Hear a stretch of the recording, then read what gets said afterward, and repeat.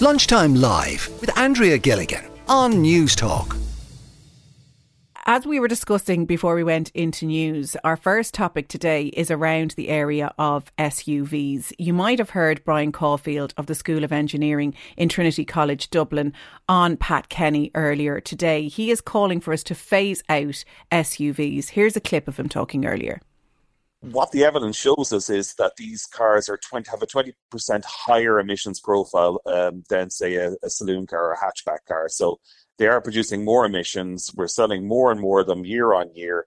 It would seem to me as a kind of a no-brainer, low-hanging fruit. This is something that we should start to phase out. If people aren't yet ready to transfer to an electric car, the worst thing I think possible that they could be doing is buying one of these SUVs that have such a much higher emissions profile. And look, they are popular. You see them out in the road, mainly, I would imagine, for families. If you've got two or more kids who do sporting activities at the weekend, we're all carpooling, we're all bringing other kids. There's dogs and buggies and sports equipment in the back. So is it a reality that that's what family life calls for? Or are they still seen as very much a status symbol? And is that something we really need to look at? Because even the electric versions, reading further down into what Brian Caulfield is saying, still don't make the impact that we want because the batteries take up a lot of power and we have to bear in mind what it takes to produce them. So what's your thoughts on SUVs, especially if you drive one? Well, we have Ray on the line in Louth. Ray, you're live on Lunchtime Live. How are you? Hi, Claire. How are you doing? Thanks very much for having me on the show. You great, thank you. Have an SUV, so tell us a bit about that. Do you ever feel conscious driving it? Well, I guess the question has to be asked is why drive an SUV? I mean, it's an SUV for a reason, and as one of your callers talked about, SUV describes the shape of the car rather than the size or, the type of the car. So it's utility, and we use it a lot for sports. I mean, we can fill the car up with our own kids and with families' kids, friends' kids rather, put the bikes on the roof and we can tow something behind it as well. And we can't do that in a normal car. I mean, you've often seen hatchbacks going to the West Coast on a weekend, stuffed to the gills, there's 5 people in the car, roof box, bike racks on it, and the boot is just ready to burst. And that's clearly overload and it's not safe. The government's trying to encourage sports and, an SUV is a utility vehicle, and that's why I have one, for that reason, for sports, but also for safety. We did have an estate car, and unfortunately we got a construction lorry ran through us there a few years ago, and there were injuries, so I swore then to get an SUV, which I got a Volvo, and I do feel much, much safer in that. So that there's 2 reasons off the bat for me to own it. And 2 pretty good ones, it has to be said. Ray, will you stay on the line? Because I want to talk with you further, but I just want to bring Peter in on this one. Peter's on the line in Dublin. Peter, what do you think about this? So for me, the key issue is about, particularly in Dublin, where you've got probably thousands of these that are 2-ton trucks, like vans moving around. They're transporting one person. What also happens is, there's this mindset which comes with driving an SUV, which I did years ago, right, whereby you're the king of the road. And there's, one that I see moving around Dublin, and it's a Land Rover, but the owner has rebranded it as Move Over. And again, it feeds into that whole arrogance on the road, whereby this person is going around and you see her in your rear mirror, and it just says Move Over. So you've got the weight of the vehicle, the consumption of the fuel.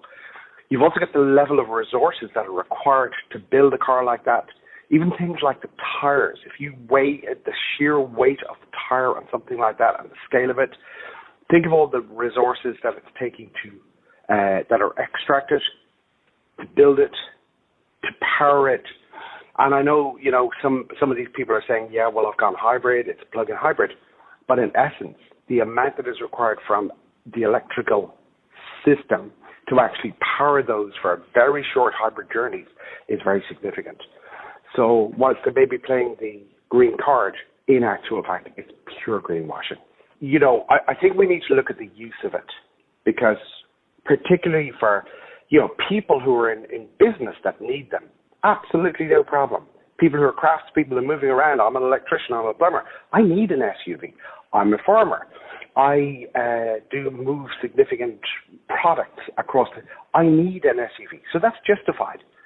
But in a high-density part of the country, or of a city, where you're literally transporting one little child, it just does not make sense. So I think in particular we need to bring in congestion charging to make it, and also make it socially unacceptable to be driving such large, they're vans, posh vans really, or Chelsea tractors as they call them in London. Well, thanks very much for that, Peter. Ray, can I put that back to you then? Because Peter said a lot there about that stereotype that there's somebody driving along thinking they own the road and making others feel inferior, or that it's okay for tradespeople or farmers to use them. Do you think families should fall under that bracket too?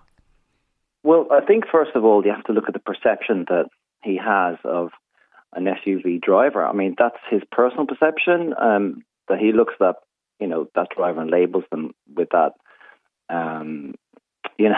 feel-good factor on the road, about being a bully on the road. When I wasn't driving an SUV, I didn't find that.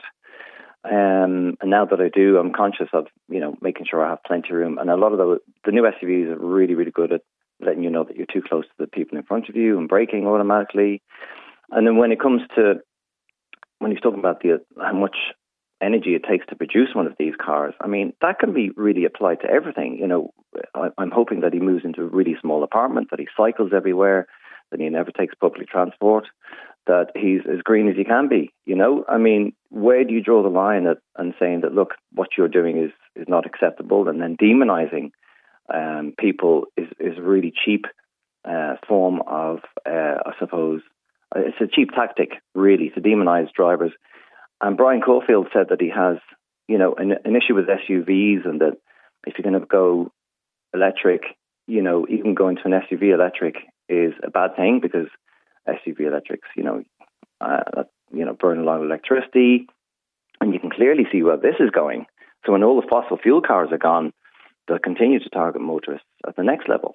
You can't have a large SUV electric. You can't have a large SUV estate car. Where does that end?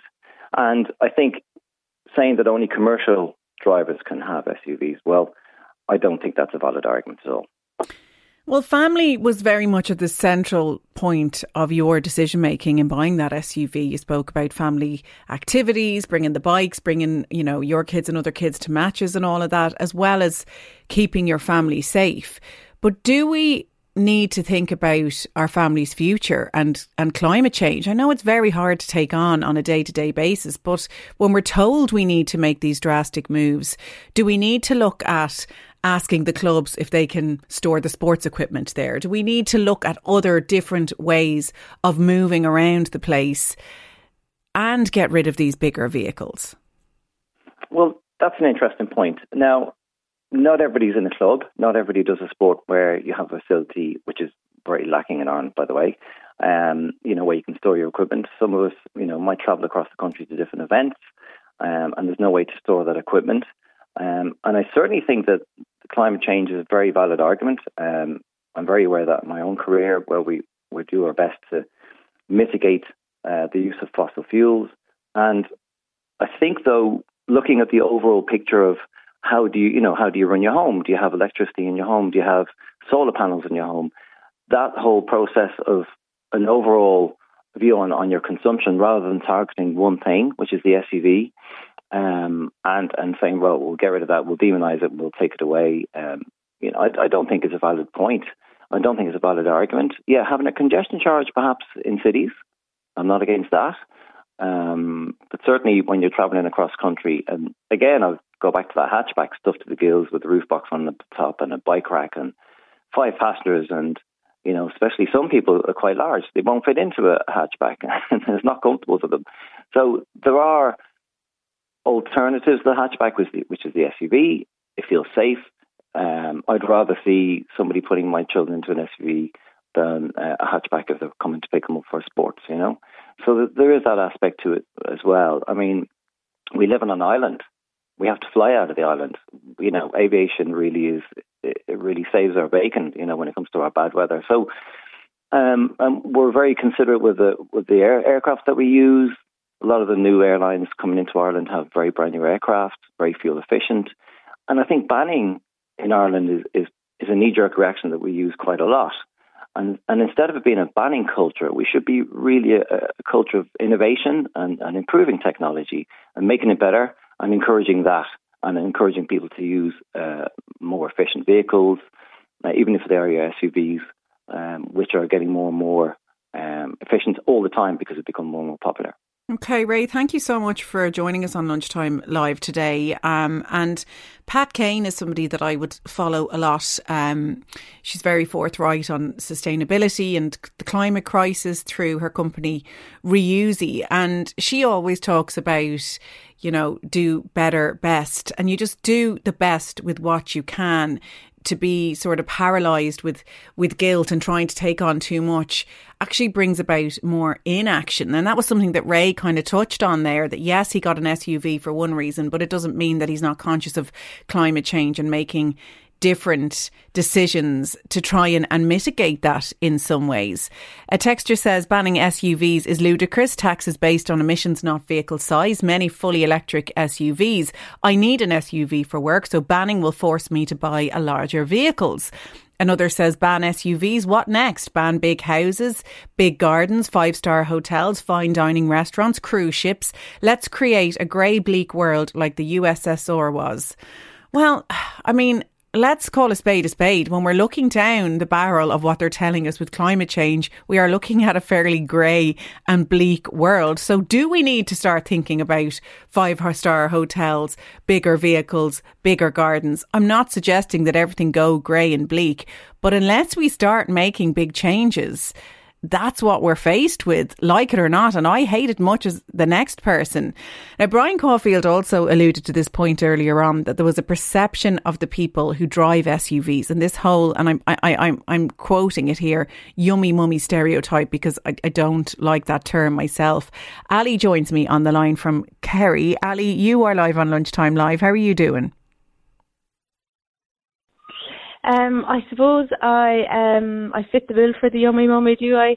But the point I'd like to make is that nobody really knows the story behind the wheel.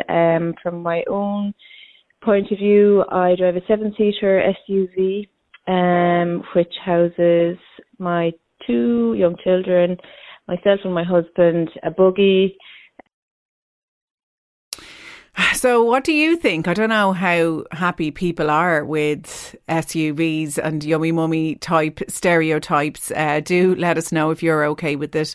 I'm certainly not. Peter is on the line in Dublin. Peter, what do you think about this?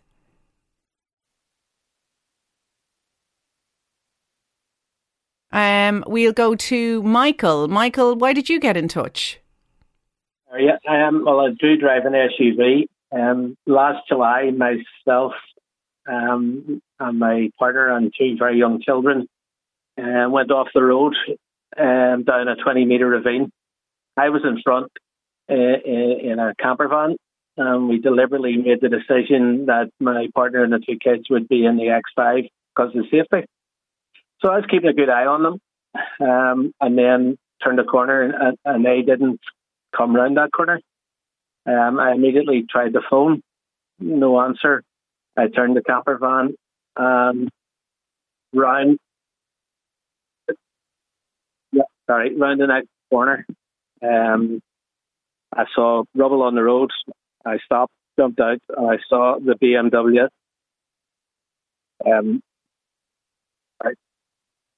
I saw the BMW at the bottom of a 20-metre ravine.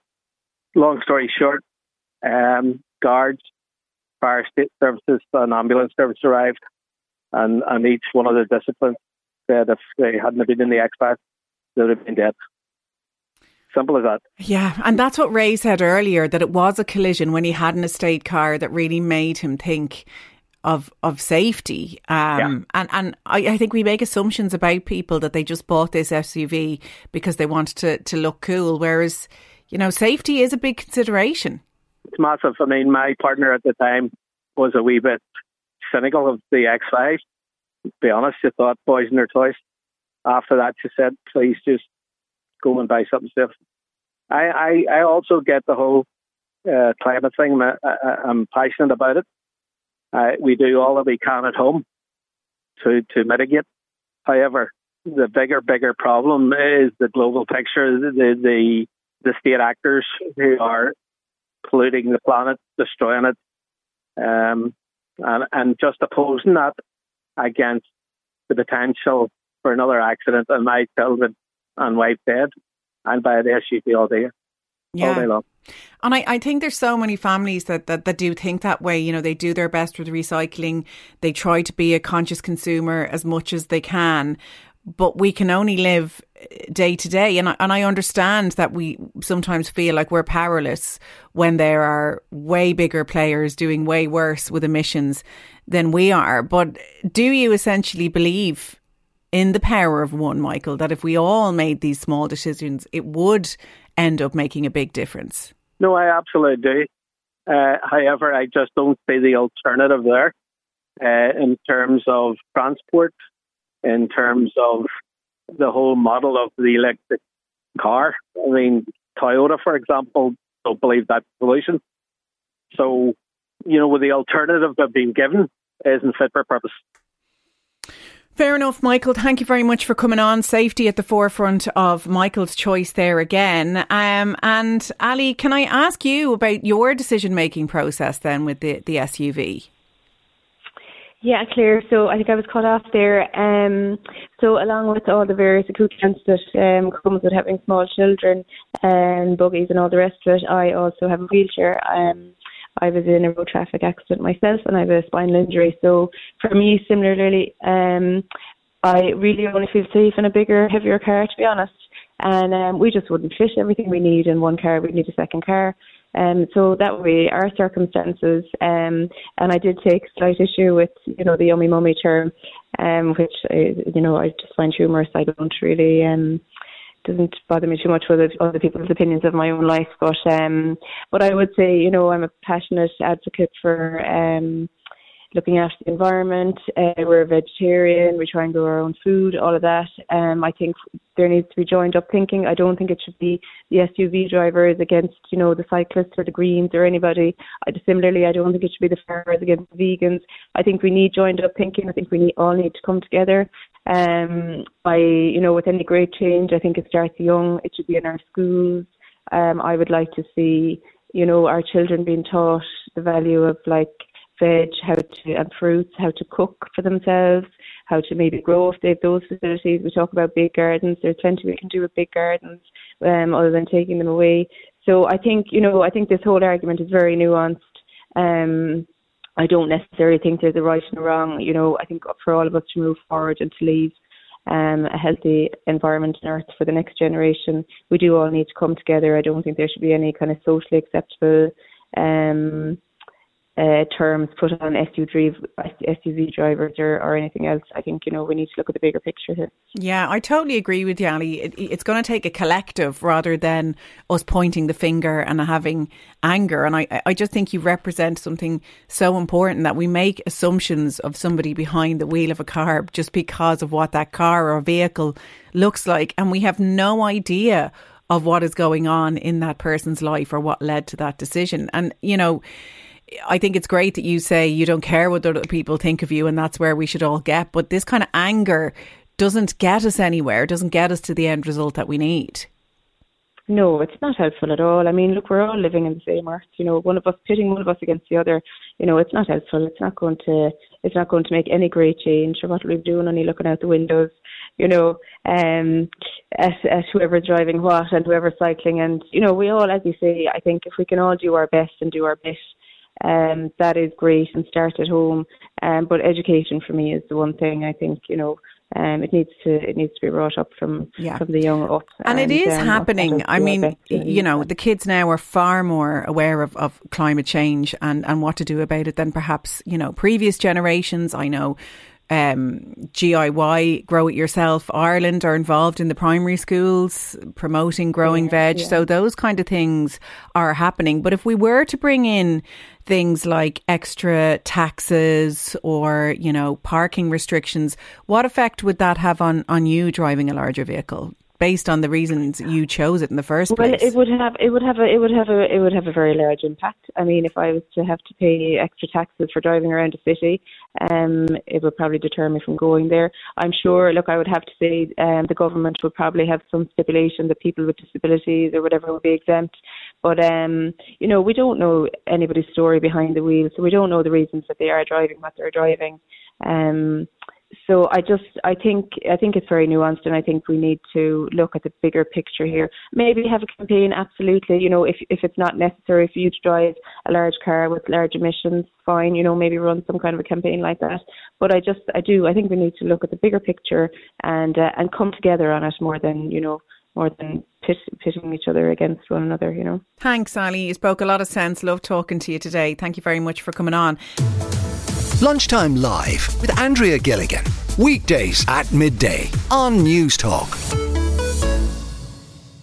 And we've been talking about Brian Caulfield of the School of Engineering in Trinity College Dublin calling for us to phase out SUVs. And he's saying for every 5 sold, you knock out the benefit of an electric vehicle bought, because an SUV causes 20% more pollution than the average car. And if you're thinking, well, why don't we get a fully electric SUV? That's a no too, because recharging the batteries takes a huge amount of power and we have to factor in what it takes to produce them. So we've been asking, if you have an SUV, why did you buy it? Because there is this stereotype out there that people are just buying them willy-nilly as a status symbol. And we have Dee on the line. Dee, why did you get in touch?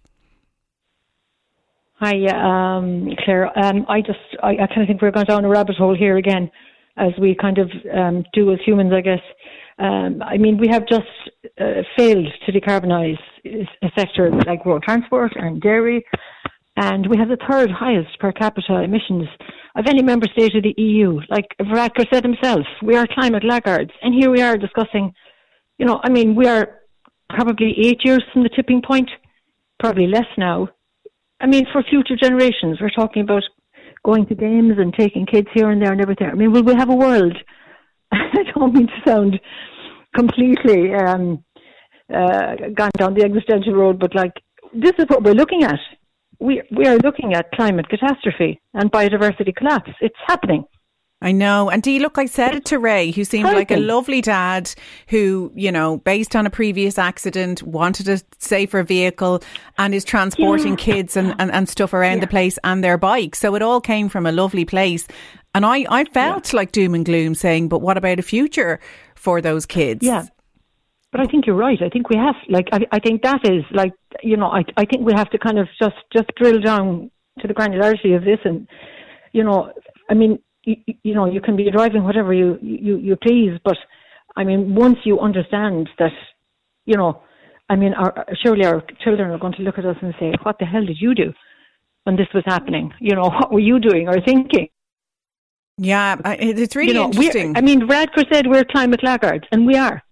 I know, and that's coming from the top down. I mean, that's not something that you want to hear from your leader. And I think that's where people really struggle, because most families, most couples, most people are just trying to get through day to day, whether that's financially, psychologically. We're all just trying to get on with life. So to take on climate change, people might bring a keep cup with them, but that's maybe the best that they can do. It has to come from the top down. It has to be bigger, don't you think?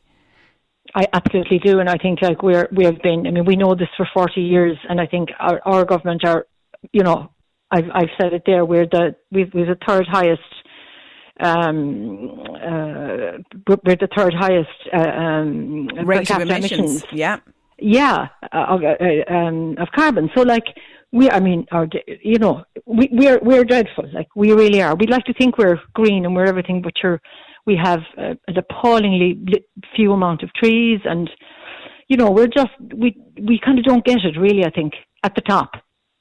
Yeah, you know, I mean, he said we're in a climate emergency, but you know there really isn't that will and that kind of push to help us to change. You know, I do believe that people are far more conscious than they ever were before. Even Ali there, spoke about, the changes she has made. They don't eat meat in her family. They're very climate conscious, but they drive an SUV because it fits the wheelchair in the back. So, we're talking about SUVs here rather than the fight against climate change, although that is obviously part of the wider discussion. I mean, we do tend to finger wag in this discussion and it kind of gets us nowhere.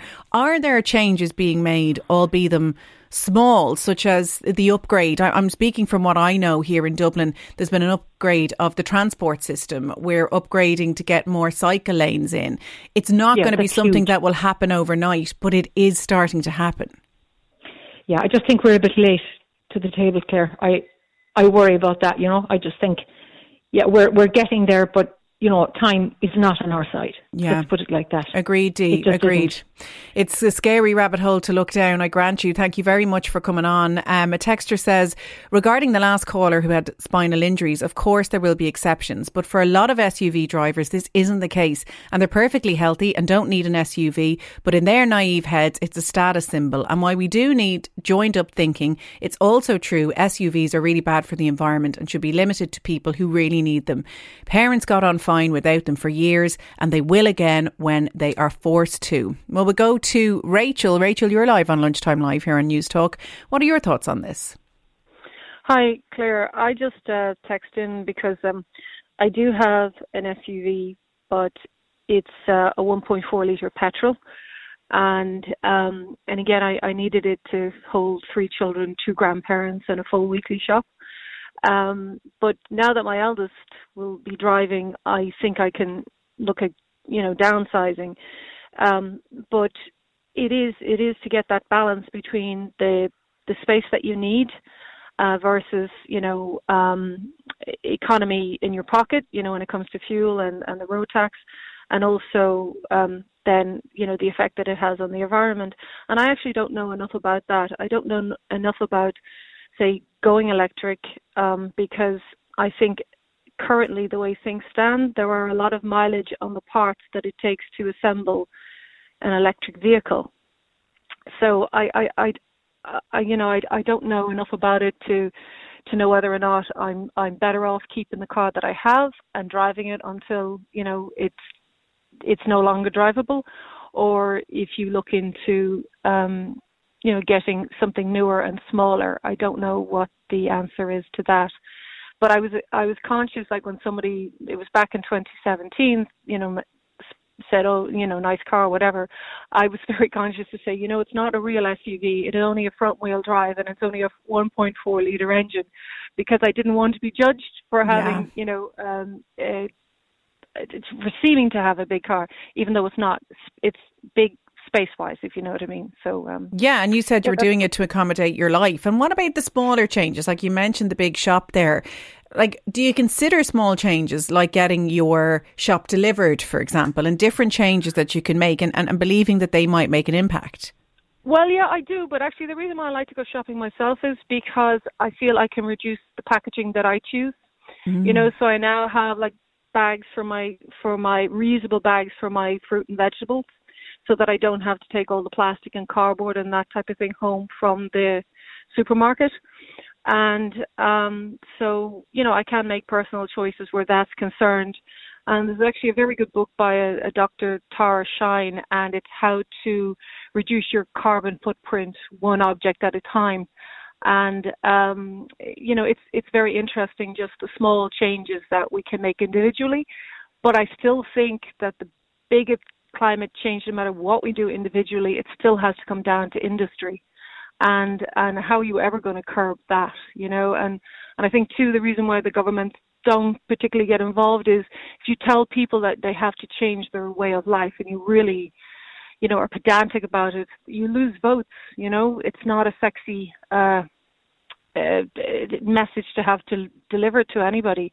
And so I do think that when it comes to election time, it's something that maybe they veer away from, except for the likes of perhaps the Greens, because that's their Yeah, I don't know, Rachel. I think it could be very sexy. I'd absolutely love to see it. I mean, when you look at the pandemic and the education that went out there and the change in behaviour across the world that could be managed from the top down, I think we could do it with climate change, and I just don't understand why we're not. Rachel, thank you so much for coming on. And Rachel's another SUV driver who, when you drill down, is really climate conscious. And even, you know, ahead of coming on with Pat Kenny earlier, he said there's just so much guilt everywhere for people, isn't there? So, you know, she's feeling guilty that if she gets the shop delivered that there might be more plastic, and people are really paralysed for knowing what the right thing to do truly is, even though their intention is good. A texter says trying to make SUVs socially acceptable is daft. On my road, every third car could be classed as an SUV. Imagine the environmental impact of all these people replacing a perfectly good car just for eco points. That's from Clare in Ballantyre.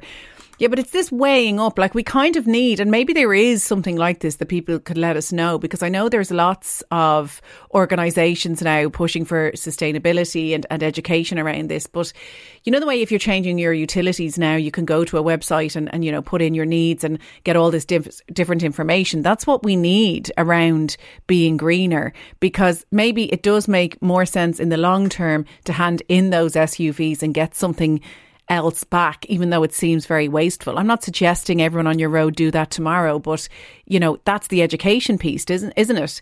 And we have Larry on the line. Larry, you are live on Lunchtime Live. How are you? No, Larry is gone. We might try and get him back. People played sports long before SUVs, says another. And regarding safety, great your kid is being put into one, but what about the safety of the child playing or cycling outside of the vehicle? Lines of sight are worse in larger vehicles. We are a family of 6, says another, with 2 babies under 3. We need an SUV and have no choice. We live in Mayo, and until local government have bike lanes, we have to remain in our 7-seater. We are 5 years lobbying for a bike lane and not a thing has been done. If there were more lanes, there would be less SUVs. Lunchtime Live with Andrea Gilligan. Weekdays at midday on News Talk.